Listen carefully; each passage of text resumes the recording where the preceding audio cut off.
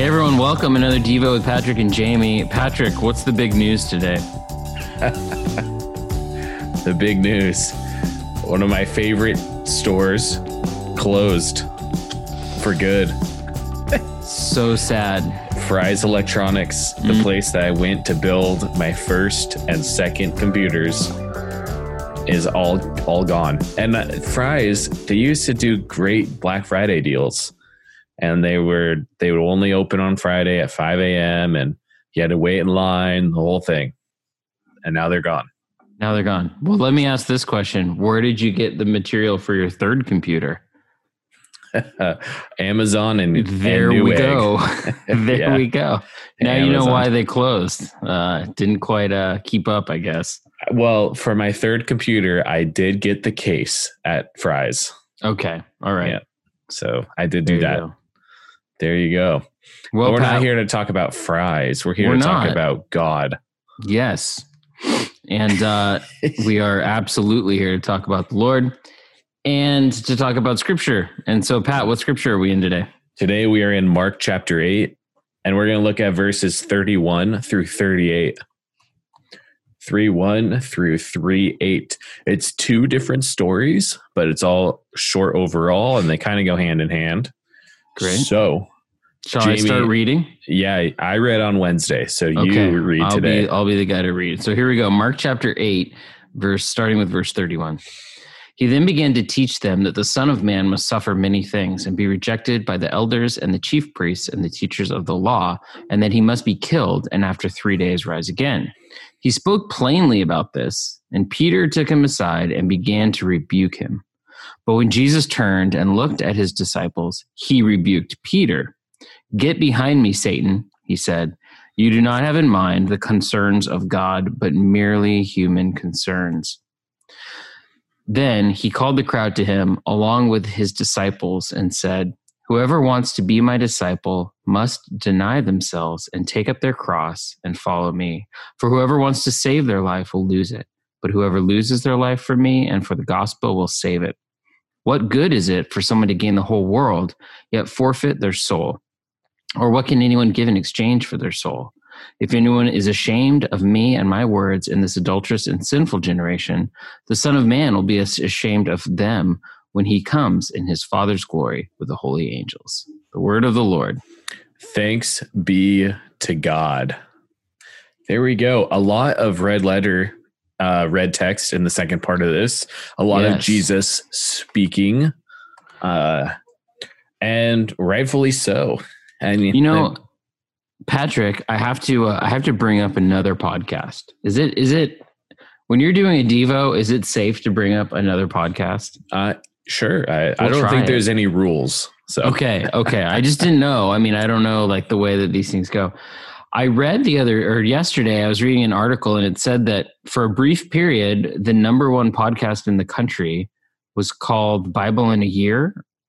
Oh yes. Yeah. And it's a priest out of, I think, Duluth or somewhere in Minnesota who reads through the Bible and gives short commentary. And it's been the top podcast in the nation and in the top 5, like since it began, which I think is awesome. That people listening to scripture is like a really big deal. And it's basically just a guy reading the scripture and giving some comments. So I'm glad that we are in the same vein of that, reading scripture together. We're not going to go through the Bible in a year. It might take us longer than that, but we're going to give you some good chunks of scripture, including all the red letters. So yeah. Wait, what? All the red letters? no, we'll read the red letters. You were talking about Jesus' words. We're gonna stick with those pretty tight. So, great. So you're right. There are a lot in here. So is that Bible in the Year? I think that's finished now. I think that wrapped up in Yeah, December. that was last year. Yeah, right. Yeah, I'm not positive. Yeah. But it does actually say that they're doing it again because it said new Bible in 365 daily episodes starting January 1st, 2021. Okay. So there you go. Yeah. So very interesting. We could try to conquer that, but it sounds like someone's already doing it. Yeah, no. It's already a thing. I think our thing here is basically here's how to read the Bible and try to understand it as you go. Yeah. And it's interesting, that project, a podcast every day for a year, that project probably started 2 years ago. I don't know if that is necessarily I'm going to sit down and do this every day. I think that there's a lot of prep work that went into that. Yeah, I imagine that you would probably need to have a pretty good team to make that happen as well. So I'm assuming there's people who are doing a lot of the background stuff. But enough about podcasts. Let's talk about Jesus. Yeah. So verse 31, then he began to teach them that the Son of Man must suffer many things and be rejected by the elders, the chief priests, and the teachers of the law, and that he must be killed and after 3 days rise again. So this is like, to us, we hear about this. We're like, oh yeah, Jesus has to suffer. Yep. Jesus is rejected by the elders and the chief priests. We know that. We've been to the Good Friday services, to the Easter services. We've read the Gospels. Maybe, I'm saying we have, meaning I have, and I know you have, and a lot of people who are around church have heard these stories before. And then he says, yeah, he must be killed and after 3 days rise again. And that is just like this thing. Even if you don't know about the Bible or you don't know about Jesus, you know that he dies and you know that he rises again. It's sort of like common knowledge. But it's hard for us to put ourselves back in the place of these disciples, right? To get back into their heads, what they're thinking, what they're dealing with. And a lot of what they're thinking is that, and what Peter's confessed to, is that Jesus is the Messiah. He's this great figure who's going to come and save the day. Yeah. And the last thing that a hero does is die. Right. Yeah. That's the last thing. And a hero isn't rejected. I mean, what Peter's expecting is that the Son of Man isn't going to suffer, but he's going to be glorified. What Peter's expecting is that the elders are going to finally turn around and not reject him, but they're going to accept him. And the chief priests and the teachers are going to worship him. And that he's not going to be killed, but he's going to be he's going to live and he's going to be on the throne forever. That's what Peter is expecting. That's like what they're looking for. Right. And so for us, we read this and we're like, well, yeah, we know the end of this story. But these people didn't. When Jesus was teaching this to them, they're like, what? In fact, in one of our stories we talked to after the transfiguration, they're walking down the mountain. That's when Jesus kind of put on the light show and showed himself for who he was. Yeah. He walked down the mountain, and as he's walking down the mountain, they're discussing, like, what does he mean by rising from the dead? They thought it was like a metaphor. They didn't think he really meant that he was going to die and rise again. So, yes. Yeah. And so, like, verse 32, Jesus, spoke plainly about this, and Peter took him aside and began to rebuke him. This is the line in this entire verse that, like, gets me. Yeah. And it's because of this. It's because, can you think, like, I don't know. A lot of people say, I can't understand the Bible. It's really hard to understand. I don't get it. Or they'll read, like, something that Jesus says. Because Jesus says some stuff that's, like, that's kind of out there, Right. Yeah. It's not super intuitive. It's not super clear. It's like, oh, he told a parable about coins, like a lost coin. Like, okay, I mean, I guess that's like something. But Jesus finally is speaking plainly. Yeah. And when he finally speaks plainly, what's the response of Peter? He has a little heart-to-heart with Jesus, right? Yeah. Jesus turned around, looked at his disciples. He rebuked Peter. "Get behind me, Satan," he said. "You do not have in mind the concerns of God, but merely human concerns." And I think that kind of relates back to the whole superhero thing, like you just said. Like, a superhero will save the day, and has, humans that, I mean, I guess, like, comically, or not comically, but in movies like The Incredibles, superheroes, they have human interests in mind, but not like eternity in mind, so to say. Right. Yeah. And that's, that's a part of being human. I'm also drawn to this just with, like, I think about my own life. I don't know about you, but a lot of times we wish God would just tell us, like, okay, what's going to happen? Yeah. What's the next move? What are you going to do next? And it reminds me of that line from that movie, you can't handle the truth. Mm-hmm. And that's kind of true, right? Like Peter couldn't handle the truth. Yeah. Jesus spoke plainly, and Peter like had to have a little side, conversation with him to set him right. And instead, Jesus calls him Satan. Yeah. Yeah. I can't think like, really? Is that you're really going to call him Satan? Well, I guess I guess that's what he was being in the moment. Yeah. Now, what's crazy here is Jesus says, "Get behind me, Satan." But Peter eventually would be the leader of the church, right? He would eventually be, Jesus said, "On this rock I will build my church," referring to Peter. It's a play on words. And so Peter is reinstated back into this position of being kind of the chief of the disciples, the chief of the apostles, meaning that he even has a chance to kind of turn it around. He goes from being called Satan to being turned around. So why do you think he called him Satan? Why do you think he went to that? Well, sometimes when I don't understand like scripture, I'll check out different translations of scripture. And to help me understand that, I think Eugene Peterson in The Message writes out this correspondence in a way that is a little easier to understand.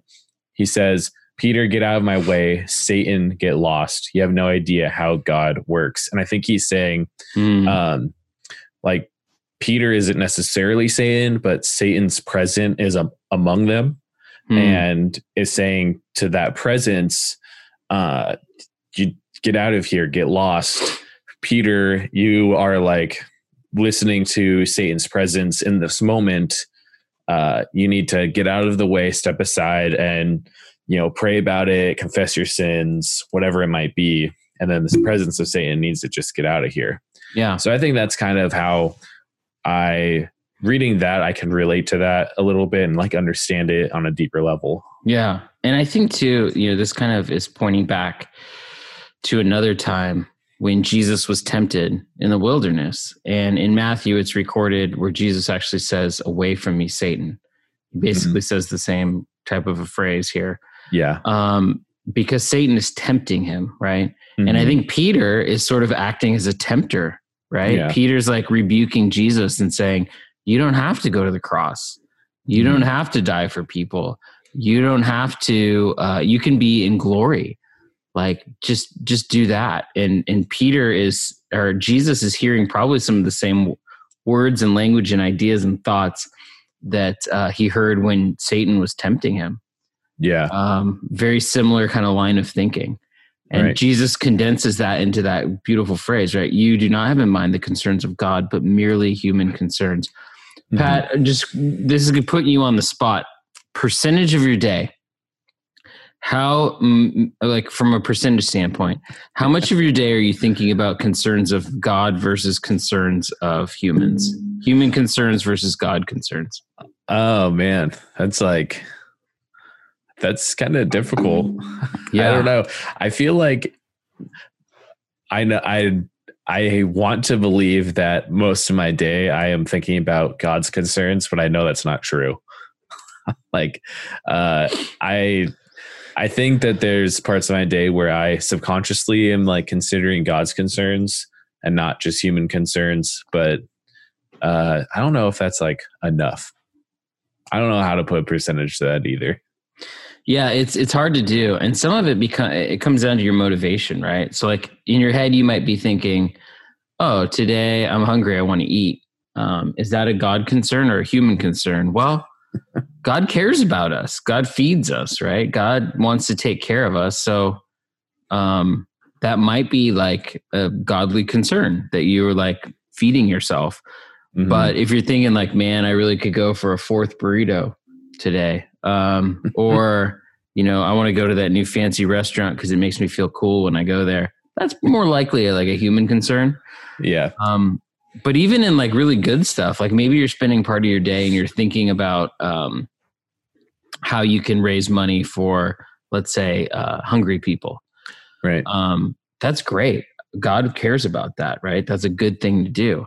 But if you're doing that in an attempt to make yourself look better or to make you feel better about yourself, then that might actually be a human concern. and not a Right. godly concern, right? So Right. Yeah. it is really hard to decide that, but probably a good question for all of us to kind of check. Like, is this really like, do I have the concerns of God in mind, or is it really human concerns in mind? It's kind of a good check. So yeah, something to think about. And now let's dive into this second little chunk of passage. It's titled "The Way of the Cross." It's mostly Jesus talking. It says Jesus is talking. It says, verse 34, then he called the crowd to him along with his disciples and said, whoever wants to be my disciple must deny themselves and take up their cross and follow me. Pretty famous scripture passage that is oftentimes paraphrased or misquoted. That's true. Now, I used to run a youth group, and the name of the high school youth group was called Crosswalk, and this was the theme verse. Okay. It was, whoever wants to be my disciple must deny themselves, take up their cross, and follow me. That was the main verse that we used. So all the kids would memorize that verse. And if they memorized that verse and a couple other things, I think we gave them like a sweatshirt or something. Sweet. Yeah, there you go. But yeah, you're right. I think sometimes it is often just sort of quoted or hung out there. How have you heard it used like inappropriately or out of context? Oh, I'm not saying inappropriately or out of context. But oftentimes a lot of people say, yeah, take up your cross and follow Christ, and miss out on the deny themselves part, which I think is like important. Yes. And I think you're right, man. That's like the key word in here is deny. Yeah.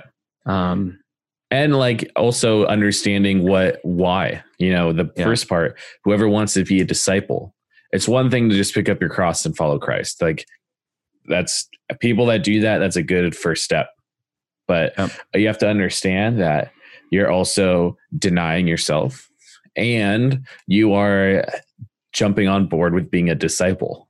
Yeah. And that's kind of where I think it's oftentimes a little misquoted. Yeah, I think you're right. And I think the word deny yourself, there's a couple things about this that I want to touch on. One is the word for denying yourself in the Greek isn't super common in the scriptures. I think it's used like a dozen times. Okay. But one of the places where it is used is when Peter denies Jesus. When the rooster crows 3 times and that whole thing happens, Peter is denying, instead of denying himself, he's denying Jesus. Which he will still do.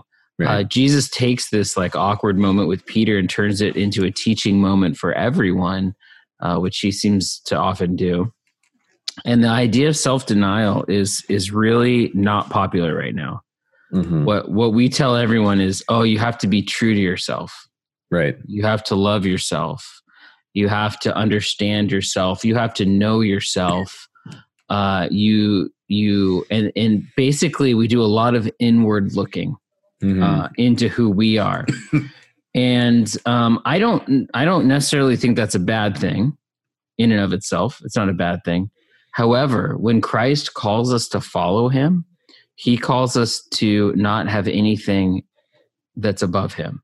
We need to deny ourselves. We need to deny our own rights. This is what humility is, right? It's denying the things that you are deserved or you think you deserve, and instead following Jesus, even when that means going up to the cross. Now, in that time, in that era, a cross was considered like the most shameful, awful thing for someone. It was because it was death, it was torture. It was a sign of the Roman occupation. So it was also a sign that like we as a nation are not even in control of, our own people. It was on the Roman road. There was some, an era when there would be thousands of dead bodies on crosses. Whoa. Because it was like the punishment they would do. And they would do that. It was like, it was not just, warfare in terms of like you're killing people. It was also sort of like a mental game saying we're in charge here. You're not in charge. So to die on a cross was like the least powerful thing that could happen to a person. Right. And it was shameful for them, for their family, and for the whole nation. And so when someone says, pick up your cross, it's like, that's the last thing you would ever want to pick up. Yeah. And I think kind of what you were saying feeds into verse 35. For whoever wants to save their life will lose it, but whoever loses their life for me and for the gospel will save it. Yeah. And that's eternal life right there, right? You know, we're not here to save our lives in the here and now. We're here to deal with eternity.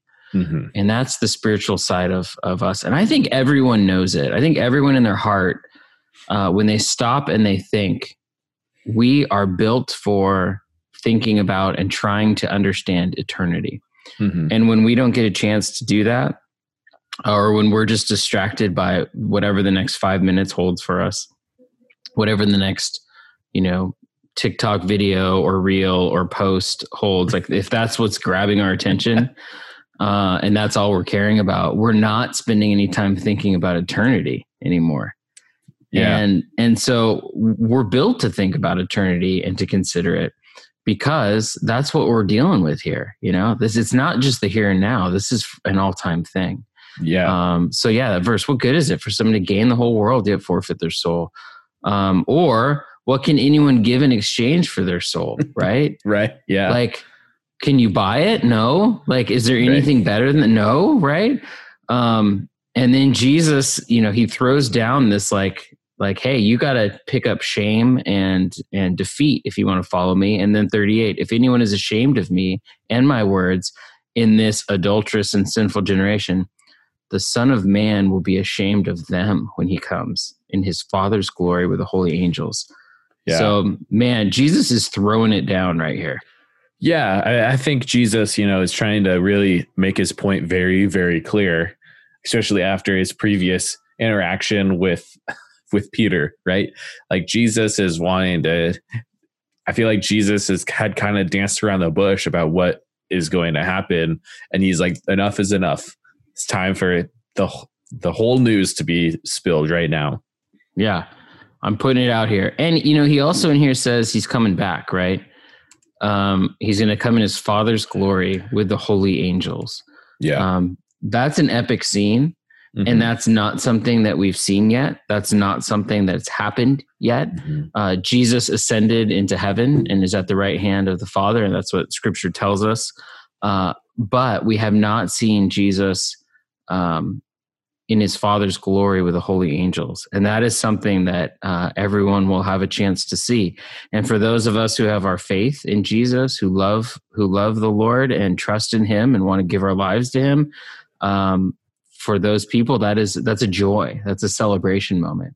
Yeah. But for those who haven't, for the people who have never experienced Christ, who have never put their hope in him and don't want to deal with it and are ashamed of Jesus and like, I don't want any part of that. That's not going to be a joyful thing. That's going to be a terrifying, scary fear thing. The good news, and this is really the good news of this whole thing, is that Jesus allows anyone to be his disciple, right? Yep. You're invited right now, today, where you're at. Maybe there's someone you're even thinking about who you're like, they'll never follow God. They'll never accept Jesus. Jesus is waiting with open arms for that person. Yep. And that's the good news. And that's why it's so inclusive. Jesus is like the most inclusive person there could be. He loves you where you're at, right where you're at. If you're in the middle of sin, if you're in the middle of shame, if you're in the middle of being a part of this adulterous and sinful generation, Jesus still loves you and wants you to come to him. He doesn't want you to clean yourself up first before you come to him, because people love to do that, man. People are like, oh, if I go to church, I need to stop sinning for a while and then I'll go to church. That's not how it works. Yeah. You need to come to Jesus now and let Jesus be the one to help you get yourself cleaned up. Yeah. Absolutely. So I could talk about that forever, but we're done with our passage, Pat. Yeah, and we are out of time. So thanks for tuning into today's devotional, and you will hear from us again soon. All right. Love you guys out there. Bye. Bye.